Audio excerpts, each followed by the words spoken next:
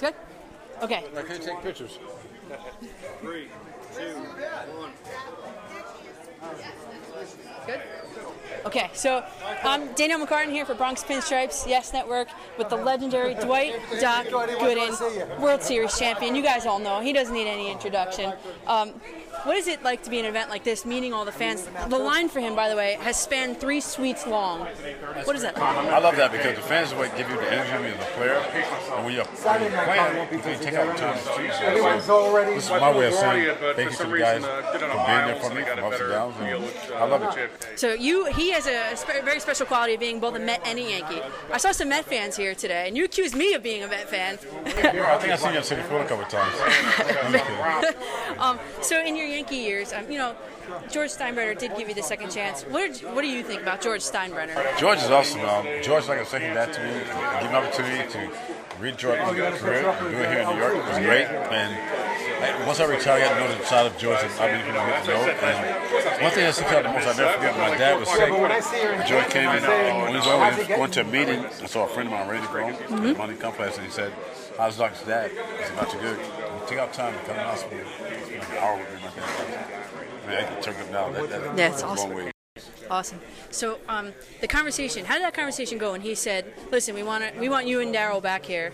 How did that conversation go? That was great because I was coming back from a suspension and Mets wanted to cut ties, which I completely understand. Yeah. And then I remember meeting with George. The first time I met with him, we didn't even talk baseball. We just talked about things I was doing off the field. And they say we talked, and he said, once you went to Yankee, stay out of trouble, I think you'll be fine. And just give him an opportunity for a long ways.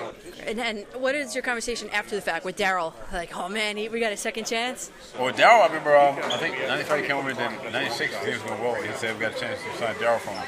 He was playing independent ball. I said, we get him. And then having them both on the same team and win the championship here in New York. Yeah. Once you guys ever do that with the Mets and Yankees, yeah. You don't get no better than that. So what are your fondest memories, since we're at Yankee Stadium, what are your fondest memories with the Yankees? I mean, I guess I could say the 96 World Series, from a personal standpoint, was a no-hitter because my dad taught me the game, and I actually turned on the last game he taught me to pitch. Right.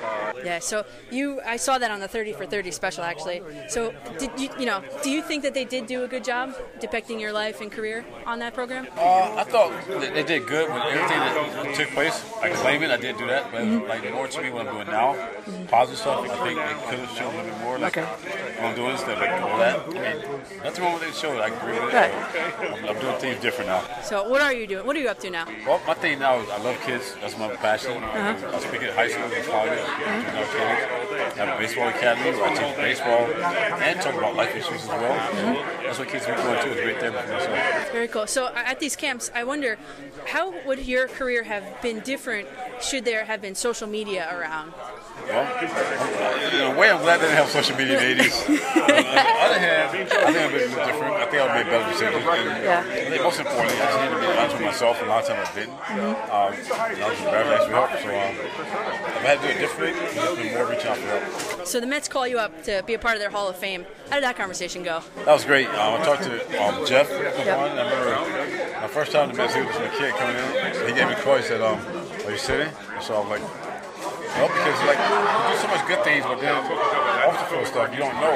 Yeah. And once that became in the Hall of Fame, that told me that my career was okay and everything was okay.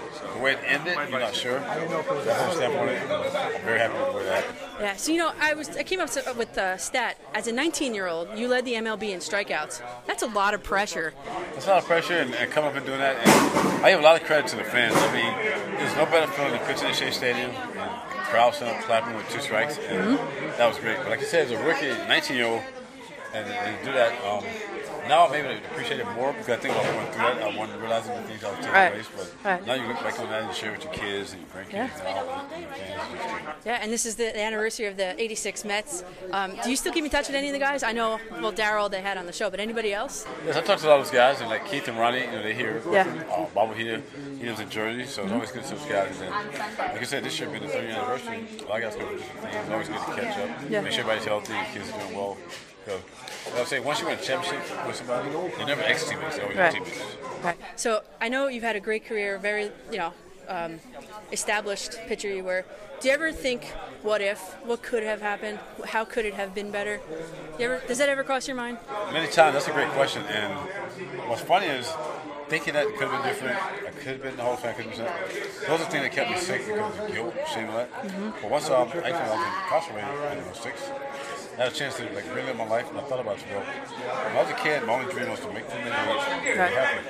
So I won like every award I could win. I won 3 World Series. So I said, who am I to beat myself up over someone else's opinion? Because me personally, I think I should be in Hall of Fame. Yeah, I agree. Thank you. All right, well, Daniel McCartan, Doc Gooden, this was awesome. He's a legend, everybody, and thank you for doing this. Thank you. Okay. Hey, are you, by the way, still in Franklin Lakes? No, actually, you know what?